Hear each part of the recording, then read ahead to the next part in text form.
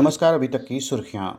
Corona virus की दूसरी लहर ने भारत में जमकर तबाही मचाई है। दूसरी लहर के दौरान भारत में कोरोना से मरने वालों की संख्या 2 लाख के पार हो गई है।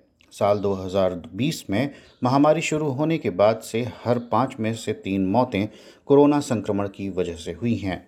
वहीं दूसरी लहर की शुरुआत के बाद 1 मार्च से अब तक देश में कोरोना ने रोजाना औसतन करीब 2000 लोगों की जान ली है। दूसरी लहर में होने वाली मौतें अब तक देश में हुई सभी कोविड मौतों का लगभग 57% है। आपको बता दें कि कोरोना की शुरुआत से अब तक देश में 3,63,029 लोगों की मौत कोरोना के कारण हुई है। कांग्रेस की युवा इकाई भारतीय युवा कांग्रेस के अध्यक्ष श्रीनिवास बीवी ने कहा कि उनके संगठन के कार्यकर्ता शुक्रवार यानी आज 500 ऐसे लोगों की अस्थियों को हरिद्वार में गंगा में विसर्जित करेंगे जिनकी कोरोना महामारी की दूसरी लहर में मौत हो गई थी। जानकारी के मुताबिक इनमें उन लोगों की अस्थियां हैं जिनका परिवार अंतिम संस्कार के बाद इसे लेकर नहीं गया। यूथ कांग्रेस के अध्यक्ष श्रीनिवास के अनुसार युवा कांग्रेस ने दिल्ली के निगमबोध घाट से 500 पीड़ितों की अस्थियां एकत्र की हैं।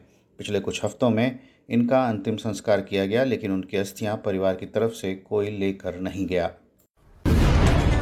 भारत ने सीमा पर तनाव कम करने का रास्ता बनाने और सीमावर्ती क्षेत्रों में शांति एवं स्थिरता बहाल करने के लिए एक बार फिर चीनी सेना को पूर्वी लद्दाख के सभी पॉइंट से हटने को कहा है। विदेश मंत्रालय के प्रवक्ता अरिंदम बागची ने एक संवाददाता सम्मेलन में सैन्य और राजनयिक वार्ता के पिछले चरणों का उल्लेख करते हुए कहा कि दोनों पक्ष मौजूदा समझौतों और प्रोटोकॉल के अनुरूप लंबित मुद्दों का त्वरित समाधान करने की आवश्यकता पर सहमत हैं।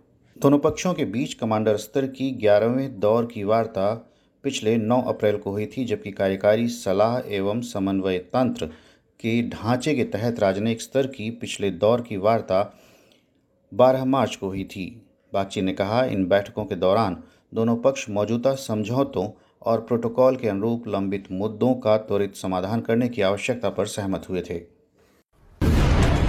कांग्रेस के पूर्व अध्यक्ष राहुल गांधी ने कोरोना वैक्सीनेशन के लिए सिर्फ ऑनलाइन पंजीकरण होने पर सवाल खड़े करते हुए सरकार पर निशाना साधा तो केंद्रीय मंत्री स्मृति ईरानी ने उन्हें जवाब दिया।